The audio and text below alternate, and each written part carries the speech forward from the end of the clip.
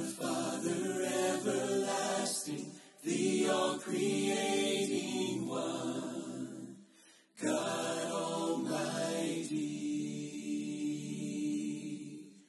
Through your Holy Spirit, conceiving Christ the Son, Jesus our Savior. Hey, this is Lee Snow. I'm the preacher of Orange Springs Road Church of Christ, and this is our podcast. I wanted to thank you for downloading today. I hope it inspires you. I hope it builds your faith. I hope it gives you a perspective to see what God wants to do in your life, and I hope it challenges you to a faithful tomorrow.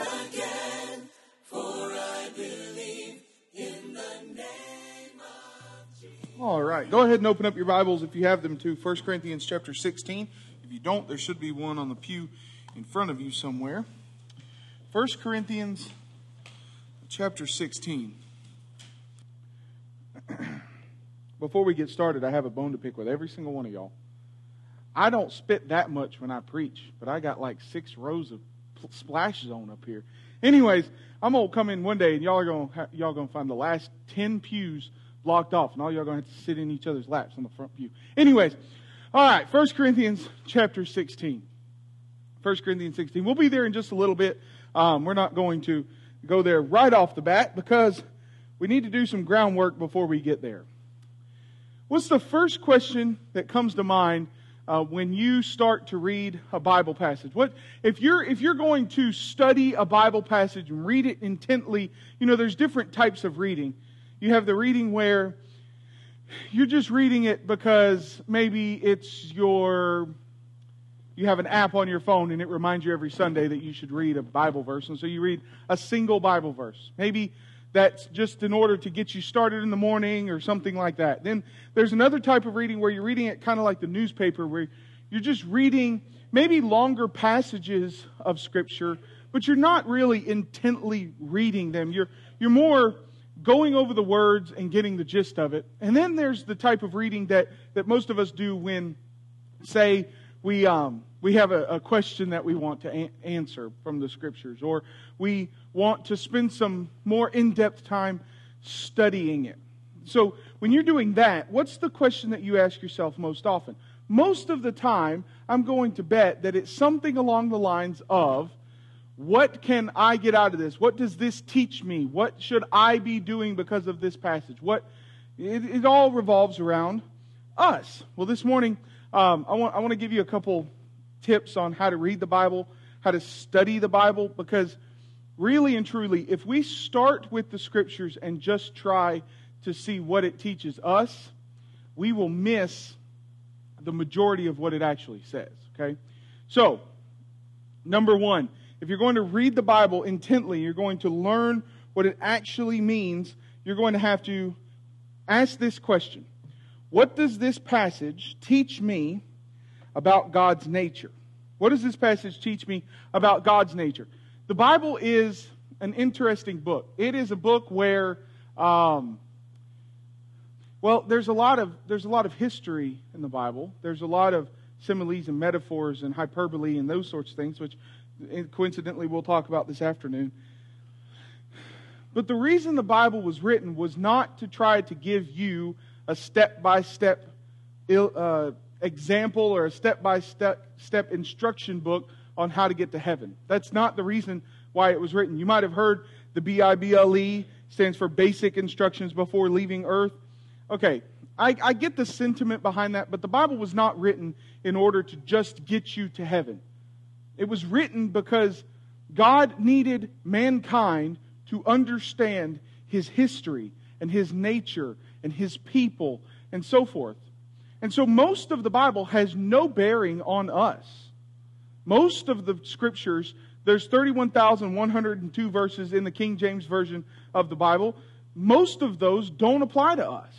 Most of them come from the Old Testament. Most of them come from, even in the New Testament, are passages that are recounting history and those sorts of things.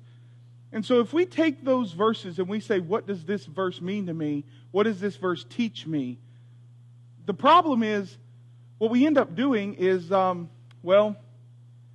we say nothing, we move to the next verse. I mean, have you ever done that? You read a Bible passage and maybe you're asking, what's the application? What can I learn from this? And you come to find out that really there may not be any application to learn from it. Not every Bible verse is written to give us some sort of application. Sure, Romans 15 says that the things that were written before the New Testament, that the Old Testament was written for our learning, that we could have patience and comfort of the Scriptures, and because of that we could have hope. Sure. But not every verse has an application. For instance, maybe you're looking at the Old Testament and you see the passage where, I don't know, where a certain king moves the Ark of the Covenant from one city to another. Well, what kind of application does that have to us? Nothing. What about when the verses in the Old Testament where you have the people of Israel sacrificing to unknown gods, sacrificing to idolatrous gods? What application does that have to me?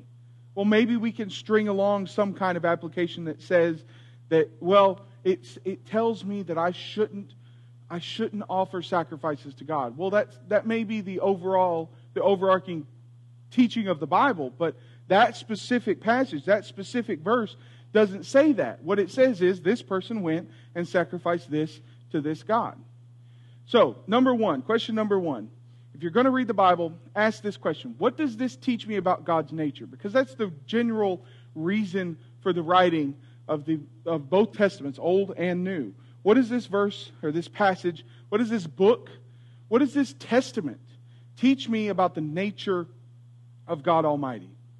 Because before you get to any kind of application, you have to figure out, what was God trying to tell me about Him in this passage? You know, every single word, every single verse of the Bible, whether it is written by mechanical inspiration, where God was telling the writers what to write down, or if it's written in some other sort of inspiration that God used throughout the Old and New Testaments, every single word is there for a reason.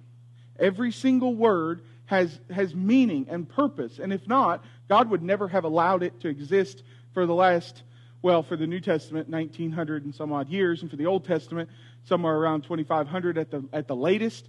And then you have the book of Job written sometime directly after the flood. And so God wouldn't allow these books to exist this long if those words were meaningless to us. So number one, what does this passage or this verse teach me about the nature of God? Number two, what does this passage or verse teach me about the plan of God? What does this verse teach me about God's plan? There's an interesting thing that happens in the Old Testament especially. The old preachers used to call it the scheme of redemption.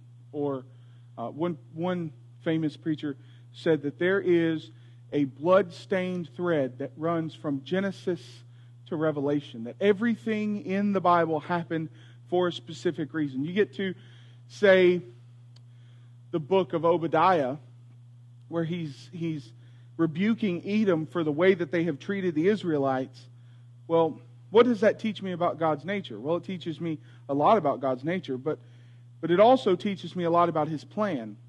It teaches me that even through the Old Testament, when you see why is God putting up with all of these different murmurings and all these different complainings from the Israelites in the book of in the book of Numbers, why is He putting up with all of these false ideas, and over again they just keep going in this cycle in the Judges where they follow God for a little while and then they get apathetic because they're used to it. They get used to following God, and so they decide that they're going to start slipping, and they start doing so, and then He has to bring in a judge and bring them back and so forth. Why does God keep allowing this to happen? And the reason is because there's been one plan of God throughout all of humanity. Throughout the entire existence of the creation, God has been working to bring salvation to mankind. And since Jesus died on the cross, He hasn't been working to bring salvation because we have it now. So what's He been doing? He's been working to bring us to Him because of salvation. So you have the plan of God. Question number 1, what does this teach me about God's nature? Question number 2, what does it teach me about God's plan? Question number 3, what does this teach me about God's people? Raise your hand. All right, I usually don't do this, but raise your hand if you were there on the day of Pentecost. Yeah, exactly. Raise your hand if you were there when Jesus ascended into heaven. Raise your hand if you were there when the disciples thought that Peter had been killed too. And so they're praying because they're scared to death. And Peter's in jail and they think there's no way he's going to get out. If he's even alive still, there's no way he's going to get out. None of us have experienced any of those things. None of us experienced the persecution that the Christians went through in Acts 7 and 8 at the hands of Saul of Tarsus, later become Paul the Apostle. None of us went through the feelings of the people in Pergamum and Ephesus and Sardis and Thyatira when they're looking at a Roman government that is going to quickly start getting worse. That they can see that Rome is already hateful against Christianity, but it's going to get worse, and what's going to happen? None of us have experienced these things. And those people who were in those experiences weren't able to look at it the way we were.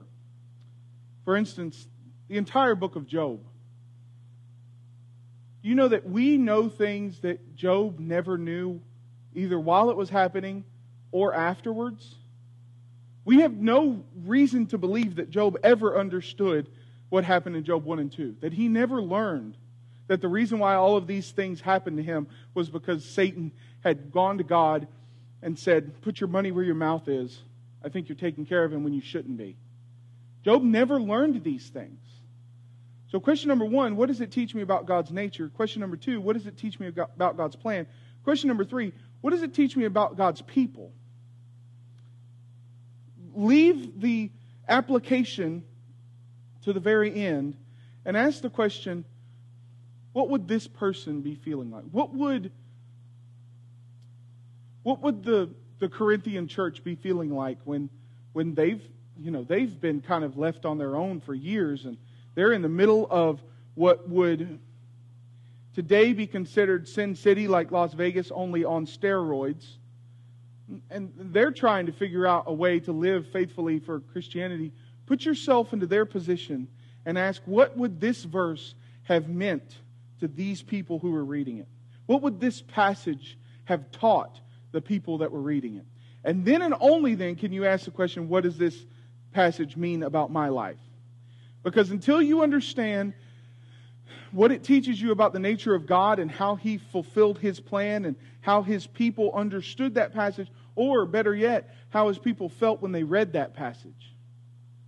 Until you know those three things, you can't ask yourself, what can I get out of this?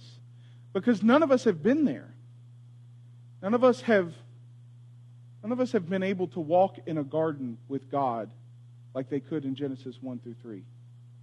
None of us have been able to see the miraculous cloud and fire that led the Israelites through the wilderness. None of us were able to see what happened on Pentecost or what happened in the early churches when miracles started to begin and started to happen and all of these wonderful, amazing things that God was doing.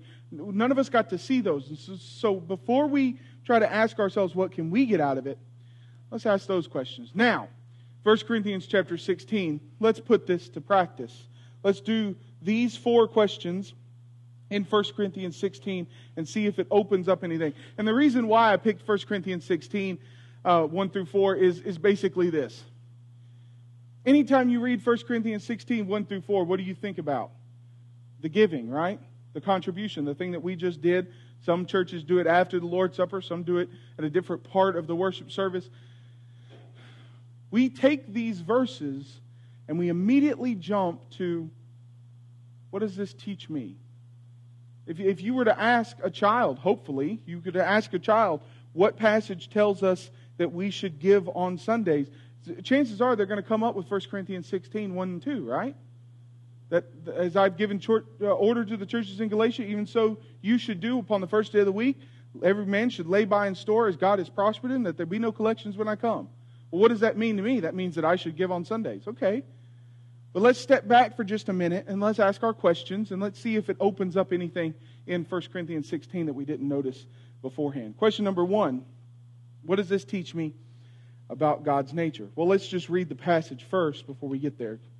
1 Corinthians 16, verse number 1. Now concerning the collection for the saints, as I directed the churches of Galatia, so you also are to do. Upon the first day of every week, each of you is to put something aside and store it up, as he may prosper, so that there be no collecting when I come.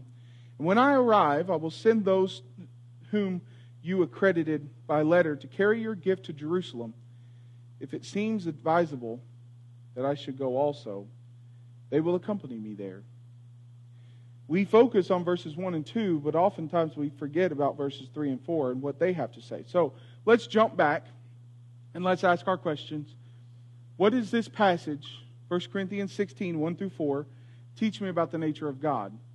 Right before this, if you have your Bibles open to an actual physical Bible, it may be on the same page. Right before this, 1 Corinthians 15 is the famous passage that talks about resurrection. It talks about what's going to happen at the judgment day, how we are going to be given new bodies, and we are going to go to live with God for all of eternity in a place that He has prepared for us that we call heaven. But 1 Corinthians 15, verse 57 says this, "But thanks be to God who gives us the victory through our Lord Jesus Christ. Therefore, my beloved brothers, be steadfast, immovable, always abounding in the work of the Lord, knowing that in the Lord your labor is not in vain." And then he says, now concerning the collection of the saints, upon the first day of the week, I want you all to gather together, and I want you to pool your money together, so that when I get there, there will be no collections. What does this teach me about the nature of God? Well, 1 Corinthians 15 is a deep theological passage. And so if you're reading 1 Corinthians 16, you're going to have read that just before this, and you're going to learn all these wonderful things about how God is wanting us to come back and come to Him, and how He's given us victory, and that death has no sting, it has no power over us anymore. Sure, we still pass away. Every single one of us will. One of my old teachers used to say, if you live long enough, you'll die. No matter what, eventually we're all going to leave this earth. But 1 Corinthians 16 teaches me about the nature of God, that He is one of victory, 1 Corinthians 15, and that His victory supersedes everything. It's not just so much attention is placed on the victory in Jesus Christ over eternity, that we're going to live with Him for all of eternity. And we forget that the redemptive role of Christ is not just in eternity. That the power and loving nature of God that is going to resurrect us and take us to Him is also the power and nature of God that oversees our day-to-day. So 1 Corinthians 16 teaches me about the nature of God, that He is victorious and He wants us to be victorious over every aspect of life. And that's why in 1 Corinthians 16 he says, as everyone has prospered. Well, what happens if I haven't prospered? If I'm in Corinth and I haven't prospered, maybe I didn't get a paycheck this week. Maybe I don't have enough money to even survive. What should I do then? I always use this illustration of a woman named Betty Chadwick who lived in Wilson, Arkansas. Well, she actually lived just outside of Wilson. Miss Betty didn't have any money at all. And she came to church one day and I preached on giving, and she was crying. Usually when you preach on giving, you don't see crying. What you usually see is the men do this. Instead of sitting like this and they sit up, they kind of slump back and they kind of, hide themselves a little bit. And the ladies, that thing flips. And the ladies, when you preach on giving, usually do this. They cross their hands and they sit there quietly and politely, and they wait till you get done, right? Miss Betty was crying, and after worship service, I went up to her and I said, Miss Betty, what's wrong? Did I say something that upset you or something? I mean, it was like I had preached on seeing your loved ones in heaven one day or something. She said, I just don't have anything. What do I do? And I said, Miss Betty, you're here, right? Yeah. All right. You're one of the hardest working Christians we have at this church. Okay. She was too humble to say yes. So, okay. And I said, sometimes you prosper in ways that aren't financial, but the teaching in 1 Corinthians 16 is that the nature of God is victorious. 1 Corinthians 15. And so because of that, she understood 1 Corinthians 16 just a little more. All right, so question number 2. Number 1, what does it teach me about God's nature? Question number 2, what does it teach me about God's plan? Well, in order to do this, we're going to have to go to a couple more passages. So hang with me real quick. Acts 24, verse 17. After several years, I came to bring alms to my nation and to present offerings. Romans 15, verse 25 and 26. At present, however, I am going to Jerusalem, bringing aid to the saints, for Macedonia and Achaia have been pleased to make some contribution to the poor, or for the poor, among the saints at Jerusalem. Romans 15, when it says Macedonia and Achaia, that's Corinth. What does it teach me about the plan of God? Well, if you look at the other passages that go alongside 1 Corinthians 16, he tells them to get some money together, and then in Romans 15, he says, right now, while I'm writing this, I've got the money from Corinth, and I've got the money from Macedonia, and I'm taking it to Jerusalem. And then in Acts 24, he says, a few years after that, I decided that I was going to do that. You can see the overall picture. And while it may not teach us anything about the nature of God, it teaches us about the plan of God, because there's one illustration in the New Testament that shows the connectivity of the church more than any other. And that is the giving. And that not specifically is this type of giving where Paul is taking this money to Jerusalem. The plan of God is clear in the New Testament, that the church would be connected, so much so that when there were needs, they would give of their needs. When they would take care of each other, they would take care of each other to the utmost extent. In fact, Galatians chapter 10 and verse 2 and verse 10, only they asked us to remember the poor, the very thing I was eager to do. So the plan of God, 1 Corinthians 16 teaches me that the plan of God is of a church that is connected and that's willing to work for each other. Question number 3, what does it teach me about God's people? Well, it teaches me that they did that. That God's people did do exactly what God had planned. You know, the early church wasn't perfect.